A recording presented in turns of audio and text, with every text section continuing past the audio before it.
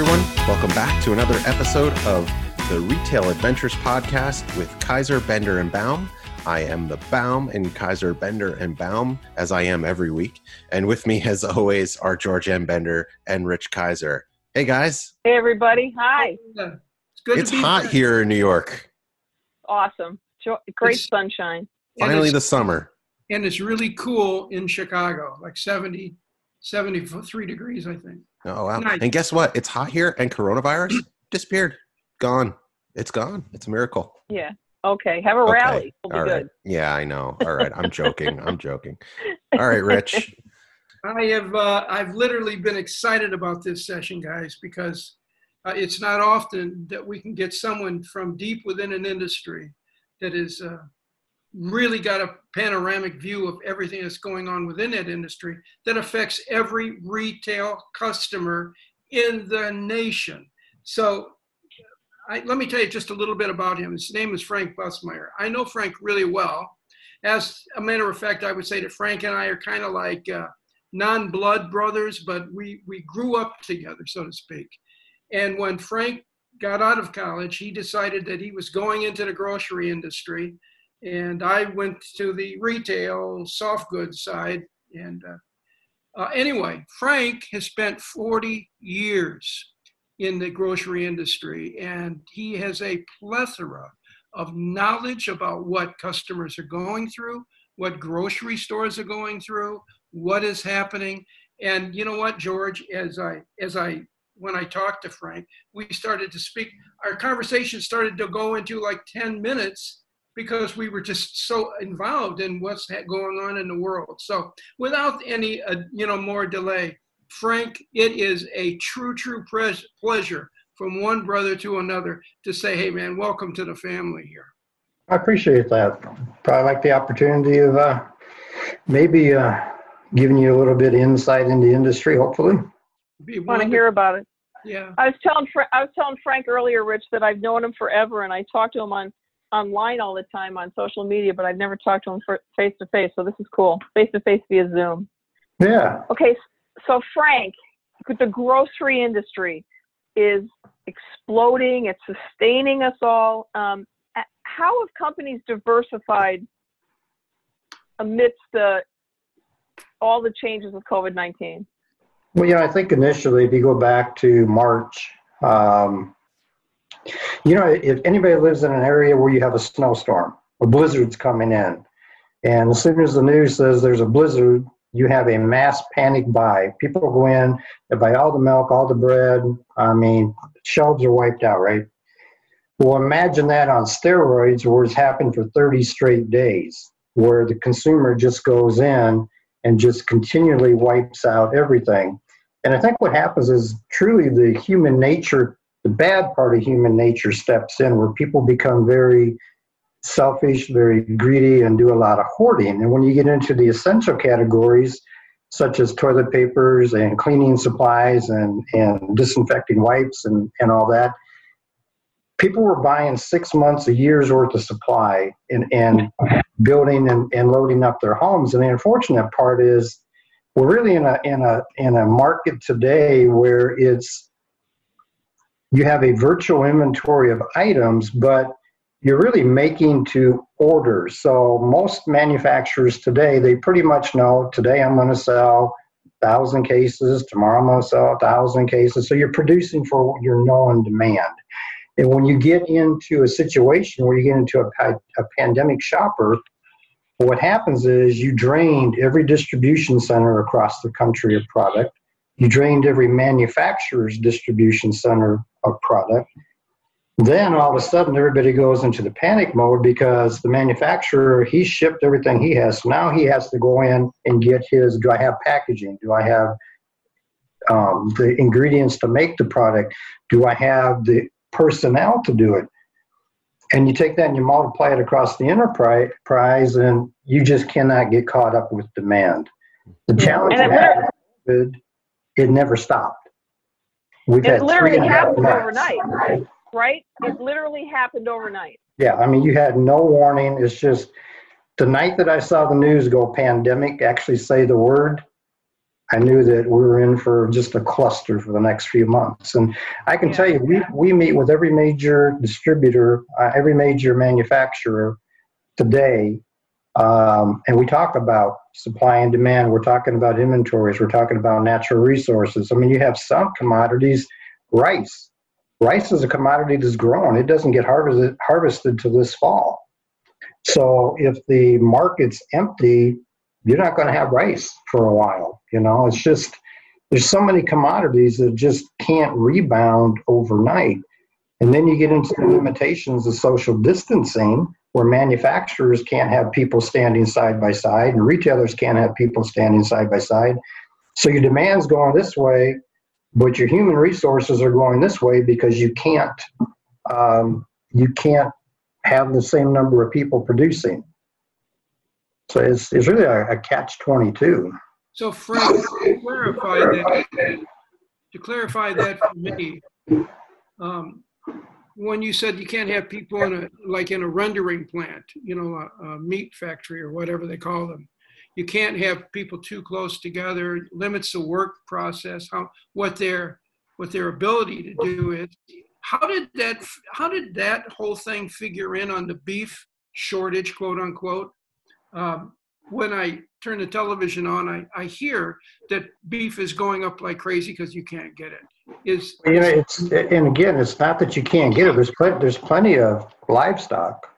Challenge that you run into is the farmer can't afford to keep feeding them, and so it becomes cheaper to dispose of them because you can't process them because all the processing plants are either closed or they have limited production capacity due to the fact you have social distancing in the production facilities. And so they're actually doing mass slaughtering of animals, unfortunately, across the country. There's no real shortage. There's a shortage of being able to process it, which is driving up prices. That rides right along with milk because as I saw him a couple of weeks ago, pouring milk into the ground. Yep. Same thing. You just, on the milk side, though, you do have another element that enters into it. You've lost all your institutions, you've lost your schools, which is high consumption on a commodity, or even though the kids are at home, they're not consuming as much milk and quote unquote things like that they would at school. So at home, they're more apt to drink a soda or juice or something else. So we didn't see the demand on milk actually went down due to that. Well, and the milk that you're seeing on television that's being thrown away, that's unpasteurized, so you can't drink it anyway, correct? Right? It's unprocessed. Well, you can use it for certain things. I mean, you can use raw milk to make some cheeses and some different things, but that's pretty limited. Yeah. Yeah, I think they had something on. It was either on CBS Sunday Morning or they had it on 60 Minutes. One of the two. They were talking to a farmer who, had to dump his milk, and he said he'd be more than happy to give it to anybody if they wanted to come and take it. So you said people are hoarding things like crazy. I admit I have an extra package of toilet paper. No, you have sitting in my linen closet. Package equals case in her dialogue. No, it's not a case. It's a package of 12. And that's probably a good thing because my mother-in-law used to give me hell all the time because she said, you never have any toilet paper. You need a backup. That's funny.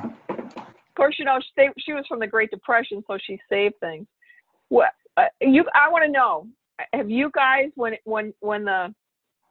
the word came out, did you hoard anything or buy bigger packages? I think that there's certain things you couldn't hoard. It was already gone. But no, we stocked up a little bit. I think we bought pretty much like an extra 2 weeks worth of stuff kind of across the board. But no, I wouldn't say that we actually hoarded anything. I was out of the country. And he has the keys to the back room. Think about it. Good guy. I was out of the country when the word pandemic was made official, and then the president called everybody back home that week. And I don't know if everybody remembers, but that's when the lines at the airports were on the news because everyone waiting in customs, and we waited in that line, and it was like 3.5, 4 hours and standing next to people who are traveling internationally from all over. And so we were texting with friends and family saying we threw everything out in our refrigerator before we left because we were going away for a while, and you don't think of these things. And so we literally had nothing. So we were like, please pick something up, like get anything. So luckily we had some things when we came home, and then I did like a quick panic shop when I got home. But yeah, we didn't have anything stocked up. Now we're good. Now we're all stocked. Now you're back to normal. Yeah. Now you're back to normal. All right. So now we're in the stage that Rich and I call the now normal, because things still change every day. We're not sure where we're going yet. It's too soon to call it the new normal. Frank, how are you seeing retailers adapting to this ever-changing marketplace? And I know that one of your passions is staying ahead of retail trends. What are you seeing? Well, I mean, I have to be honest. I stole your now normal this morning at a meeting. That's so good. I like that phrase. I did Hey, steal bro. that. You're my bro. You can take anything. Do you know how much you owe them now, though? Did they tell you the price? I don't think if I admitted it up front, I think I'm sad. I think I get one get out of jail card free, but I did use that today. I like that term. Just say there's this fabulous retail speaking team and consultants in Kaiser and Bender, and there you go. All right, go ahead. To answer your question, I think that initially, first 30 days, retailers, they had all they could do to get anything, and they took anything. You'd walk in, you'd just see canned corn on the shelf, and that was their whole vegetable aisle that day.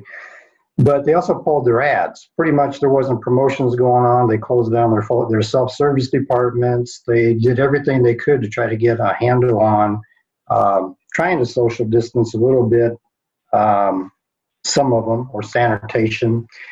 But then as you get into it, e-commerce has exploded. So, e-commerce has been growing double digit for years, but it has absolutely, within our segment, as it's 100 to 300% up, depending on, what company you're talking across the country.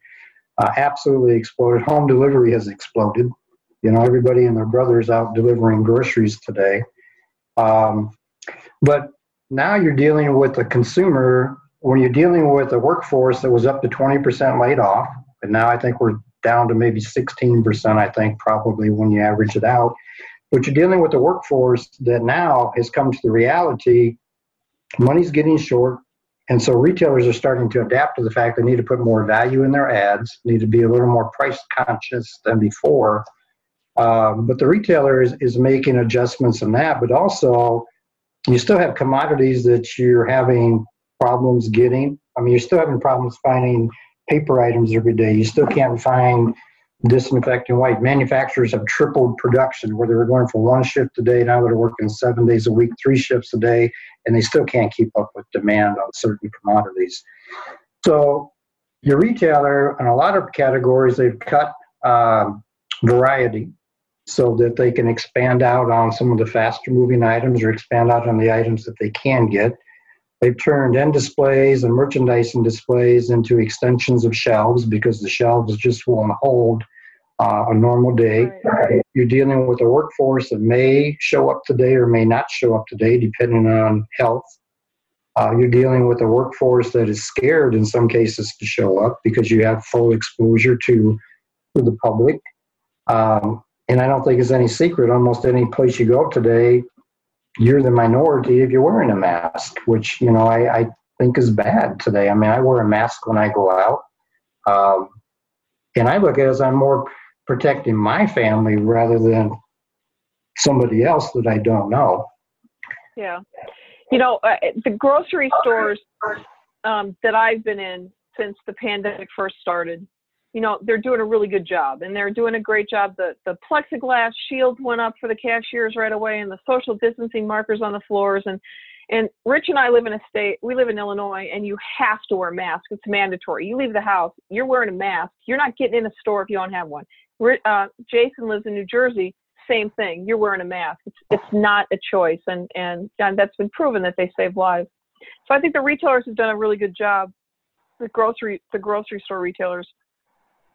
I've started venturing out into other stores. I went into a Home Goods the other day, and I don't know if you know this, but my background is store planning and design, and Rich and I do a lot of store makeovers over the years. And so I walked into a home goods store, and normally when you walk in, there's this beautiful speed bump display that stops you when you walk in. Now there is a 1,000-foot dance floor because they don't want any merchandise near the front of the store.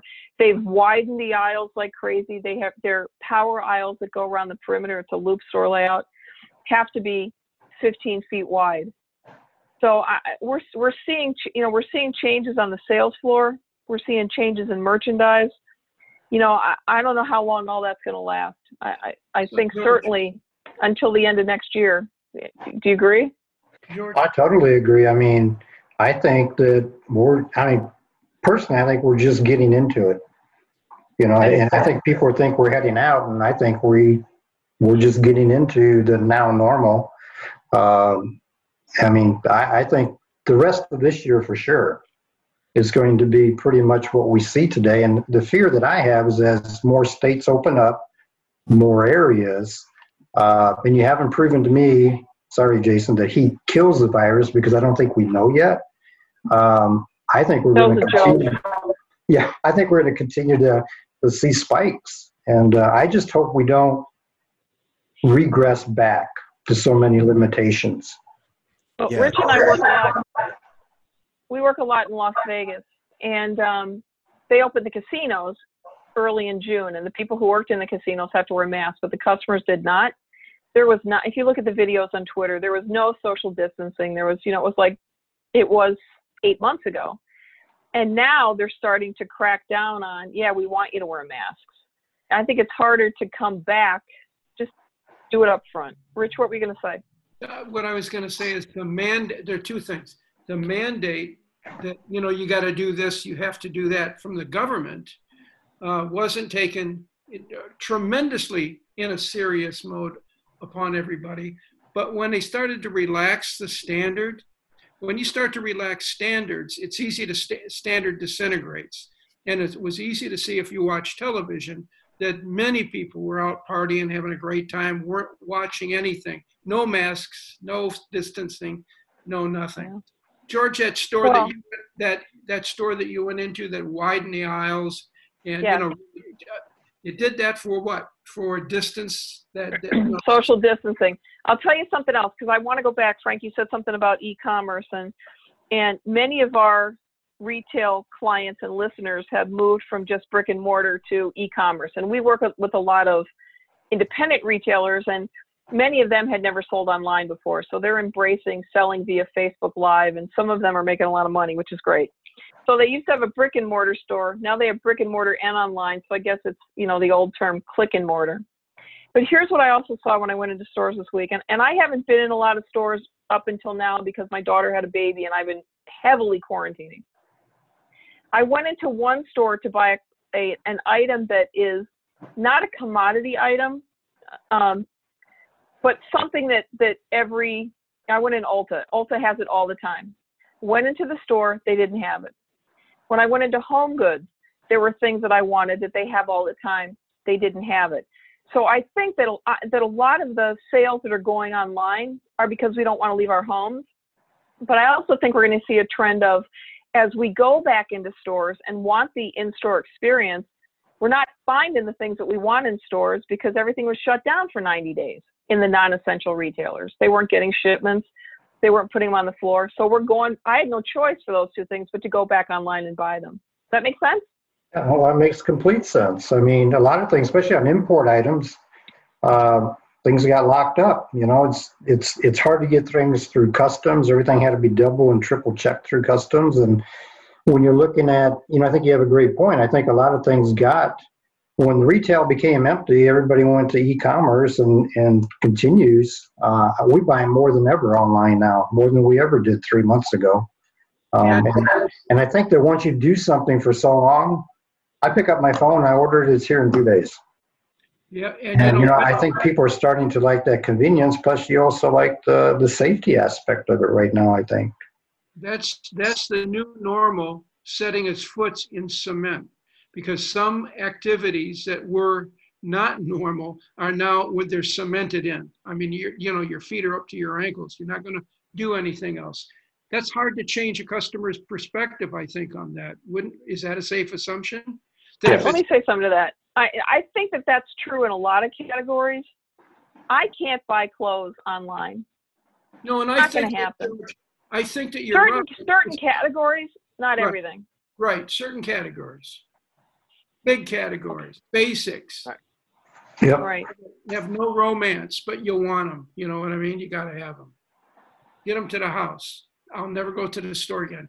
Which, Frank, brings me to this question. God, you know what? That just breaks my heart to have anybody even say that. I'll never go to the store again.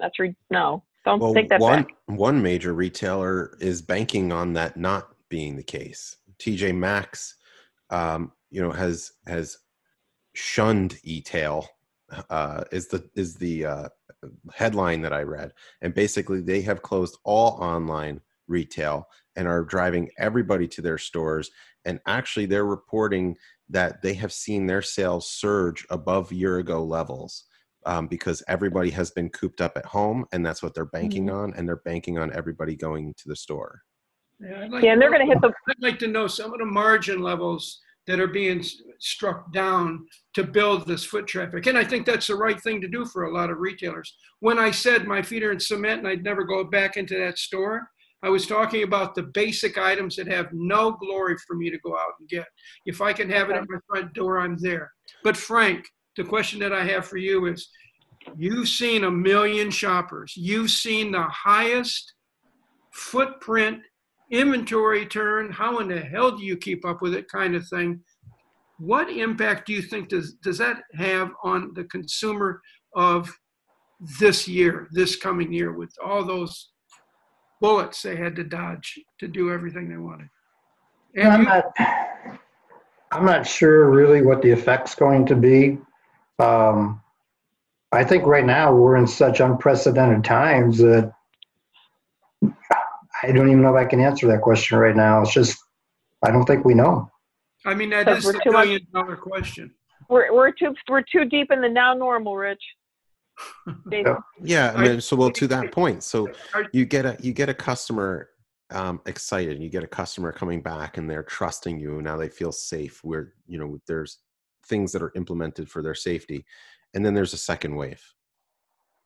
How does that's going to impact? I think things even more so maybe than this first time around, because like you said it, Frank, I think the customer is afraid. Maybe not everybody, but I would say a good majority of people are taking this very seriously and want to protect themselves and want to protect their family. So I would hope that stores are thinking about that, the ebbs and flows of how this is going to be. You said it, this is the beginning, this is not the end, and that's what every I think health expert has said. If we have a resurgence, and I think we will, and I hope it's nowhere near the original lockdown, but I think the manufacturers now are kind of maybe counting on that or gearing up for that. It'll probably be a better terminology. I don't think we're going to see some of the shortages that we saw initially, because now the manufacturers have put into place systems to produce more product, systems, more shifts, more transportation, more raw resources, more packaging. I think they're kind of gearing up a little bit more than when you get caught off guard. Yeah, I mean, so to that point, I mean, it sounds great that at least this can't catch them off guard, right? This the first one did, this can't. And if it does, I mean, shame on whoever is caught off guard at this point. But, one of the things that we saw early on was delivery. Something that was, that grocery stores have been doing now for a few years, or curbside pickup, but I'm sure it wasn't nearly to the level that it is today. And at least where I am, we saw our local grocer get completely overwhelmed, and they are a fantastic grocer. They're a huge I think they cover most of the Northeast and a little further south. And just taking online orders, I mean, they would put on a spot and it was gone immediately. People fighting to get those delivery orders because people wanted to practice social distancing. They wanted to do the right thing, remain locked down, but they couldn't because Instacart didn't deliver, or their local grocery, or there were no spots. So I hope that's something that is being thought about, and it seems like things have been getting better as this has gone longer. Infrastructure is kind of put in, I'm wondering what grocers are doing. I mean, a lot of retailers across the country have created what they call a dark store. And, you can have a dark store where all you do is just pick product every day out of that store for e-commerce. But they actually some retailers across the country close various stores and then turn them into just 100% e-commerce. This is where we're picking the order. And it helps in a lot of ways. You take that traffic out of the regular store. You take the blocking of the aisles out of the regular stores. And I think that's probably a trend that we're probably going to see a little bit more of. We're going to have the dedicated stores to e-commerce. Frank, that is incredible. That's interesting because you know what I saw is a strip center that was literally almost out of business. You know what I mean? All the windows had vacant, rent me. And a friend of mine stopped me the other day and said, that mall over there, that strip mall? I said, yeah. He said, it is going to a dark store, dark grocery delivery store. And I said, how big? He said, he's taking all the space. They're taking all the space. That's got to be well over, 80,000 feet. Does that make sense? It makes sense for them, though, because, look at businesses like Instacart have completely taken off. So, I mean, that's a competitor at this point, I would think, to you, because that's a service you could be providing. So that's like a new arena, Frank. It's lightened into the grocery zone. Yeah, definitely. I mean, people are getting creative on how to get groceries to customers. And then you have all your Ubers and everybody, they're out delivering groceries and every other thing, whether it's essential or non-essential. It's just people are coming up with solutions because a lot of people do not want to go out in the stores. Are these dark stores, so to speak, are they generally being generated from the monster retailers that we all know? The reality is, whether you're X, Y, or Z, an independent couldn't afford to do a dark store operation. Well, that's what I thought. Yeah. Yeah. Got that. Now you may have somebody in the arts and craft business that has a really big warehouse behind their store, and they may be able to start some kind of a limited, quote unquote, dark store opportunity in their back.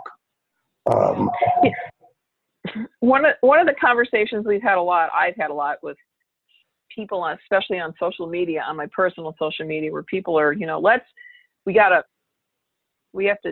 take care of the independents, shop local, and that I'm such a big believer in that. Rich and Jason are too. That's us. We work with independent retailers. But during this pandemic, there's no way we would have gotten through just as far as we are now if we didn't have big retailers.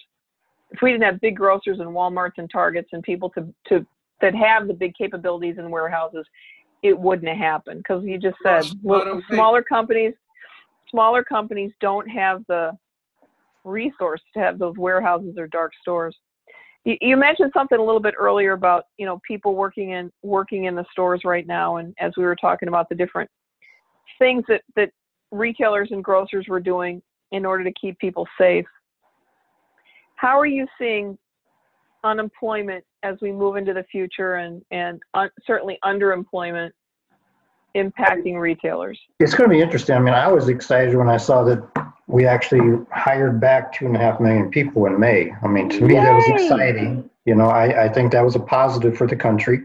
Wow. I think you're going to continue to see people get reemployed. The challenge you're going to have, there's so many businesses today that aren't going to reopen. They're estimating that maybe up to 70% of little independent restaurants will not open. You look at a lot of independent store owners or shop owners, and not just grocery, but across the enterprise.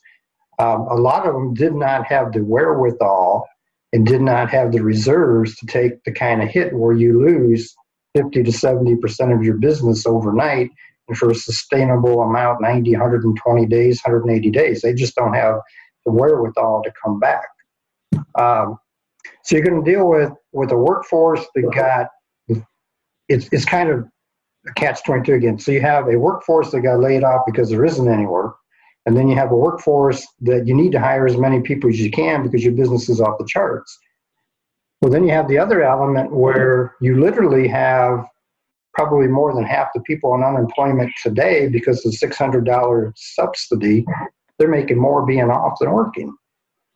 And so it's kind of it's a double-edged sword on being able to even find people that want to come back till after July. You don't get a choice though, right? If you call me back to work and I say, yeah, I'm liking the $600, I don't want to come back, that cuts off my unemployment, right? Correct. But not a lot of people, I would say not a lot of people are quote unquote getting called back. You know, a lot of them are looking for other opportunities. This seems like a good point in the podcast to mention our sponsor, me, and that I am still unemployed and a free agent and looking for work. So if you happen to be hiring, no matter who you might be, I might be a great choice for you. In fact, I'm probably the best choice. Thank you for listening, and back to our regular scheduled podcast. You can find him at jason@kaiserandbender.com. That's correct. There you go. Frank, you were talking about at one point share of stomach. What does that mean? And what are you seeing? Well, in our business, we try to measure everything by share of stomach. So if you look at a pie and you cut it into pieces, so the grocery segment gets 40% of the pie and restaurants get, 35% of the pie. And then you get into Blue Apron and all these other all the C stores, and then you take Target's share of groceries that they sell or Walmart's share, and everybody has a piece of the pie. Well, when you get into times like today, the grocery piece of the pie has gotten really big because the people that were eating out are now consuming at home. The people that were stopping at 7-Eleven to get their coffee and their Twinkie on the way to work in the morning, they don't have to make that stop. And so you have parts of the share of stomach that are doing really well, and then you have parts of the share of stomach that are starving to death right now because there isn't any business.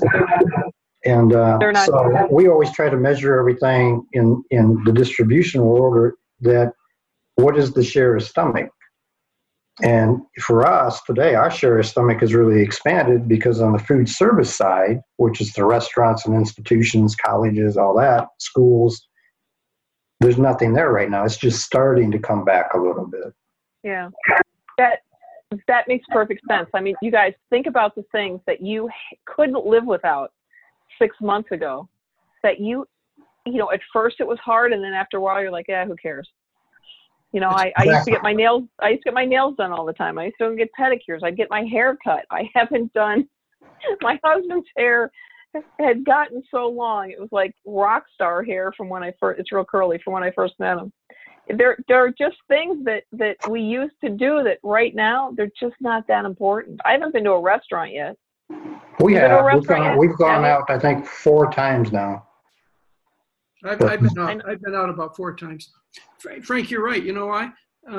I used to every morning at about 5:30, 5:45, I would be at Starbucks, and I would get a cup of coffee and generally a donut. I shouldn't confess that. My doctor sees this, he's going to shoot me. But then when this all happened, I went back to buying coffee at the grocery store. Yep. And I haven't bought coffee we didn't have it, but I would go out and buy it. And so that changed, and I haven't changed back yet. You should eat some donuts. It's getting up and it's already made because You're still eating donuts. You should eat some donuts. He's lost so much weight since his surgery. Yeah, we've been having family dinners, and we are definitely both my wife and I, we work when we were both employed many hours, and and we have a 2.5-year-old, and it was tough to get everybody together at the same time and have dinner. And actually it's kind of been nice. It's been very nice to be able to have family dinners, but that means we're doing more shopping now than we ever have. I'm sure we're not alone in that. And when you're eating dinner every night at home, you're buying all of that, all those groceries. So, it's definitely changed for us. And yeah, we're the same as Rich. We're coffee drinkers. So I think I have too many cups a day. So, we, in my house, we have always had family dinner. If I'm in town, and when I wasn't in town, Rob did it. And even during this pandemic, my husband and I sit down to dinner every night. We make a nice dinner. I plan it. Sit down, have a conversation. When we're able to see our kids, we social distance a little bit during the family dinner and we do it outside, but there's nothing like that, Jason. Keep it up. Yep. Your daughter will thank you for that. It's been the silver lining of the whole thing, I can go into Mariano's, and I can go into their prepared food section, Frank. Maybe I can't do that now. See, because Diana always goes to the grocery store, so the prepared food's out, right? Because of all the. So she's cooking. No, you can buy prepared food. You can buy prepared food. Yeah. You know, huge. Like you can't walk up to a salad bar and make a salad right now, but. You help yourself to the chicken, you make your own, scoop it out or whatever. So is this the end of the buffet? Because I'm actually really excited about that. No, it's not the end of the buffet. It's the end of salad. At least right now, all the salad bars in the grocery stores that I've been to are now being used to stock other merchandise. Yep. I don't think the buffet is ever going to go away. Oh, gosh. No, we can only hope and pray. I was a germaphobe before this, so now I'm like. But it's different now. So the Vegas buffets right now, you tell them what you want. You have this whole list of the things that you want, and they bring you the individual portions. And you can still have as much as you want, but they bring it to you. Yeah. Wynn's buffet is already reopened. So in other words, it's a restaurant. Yeah, and the price will reflect that service. Yeah. I don't know. I don't think Wynn has changed prices yet. Well, so they'll figure it out. They figure everything out, Rich. I'm just happy I don't have to shake anybody's hand right now. It's true. You can't elbow bump them either. No. All right. I'm going to ask Frank this question first, and then the rest of you guys can chime in. Take out your crystal ball. What do you see for the rest of 2020? I think a couple things. I think you're pretty much looking at 2020 for the rest of the year. I think that certain areas will open up a little bit more. I think the restaurant business will come back slowly. I think your retail shops are going to come back slowly, the ones that come back. But I think in the grocery business, I would say the grocery business is probably looking at 15-20% growth the remainder of the year, with the majority of that probably coming from restaurants or institutions. It's still, are schools going to open or they're not going to open? Are they going to be home learning or not home learning? Is pro sports going to come back? It's not going to come back. There's so many things up in the air. I have never seen a time like this. And, I hope we don't see it again. But I think we learned a lot of things from it. But and hopefully we learn from it on certain things. But I don't know. I don't see a whole lot of things changing very quickly. I think this is kind of it for a while. I hope I'm wrong, but I think this is it. I hope you're wrong too, but I agree with you. Well, I actually this morning purchased airline tickets for Rich and I to go to a trade show in New Orleans in October, and I'm hoping that comes to fruition. But for us in our industry, the word is that we're not going to see trade shows probably until the middle of 2020.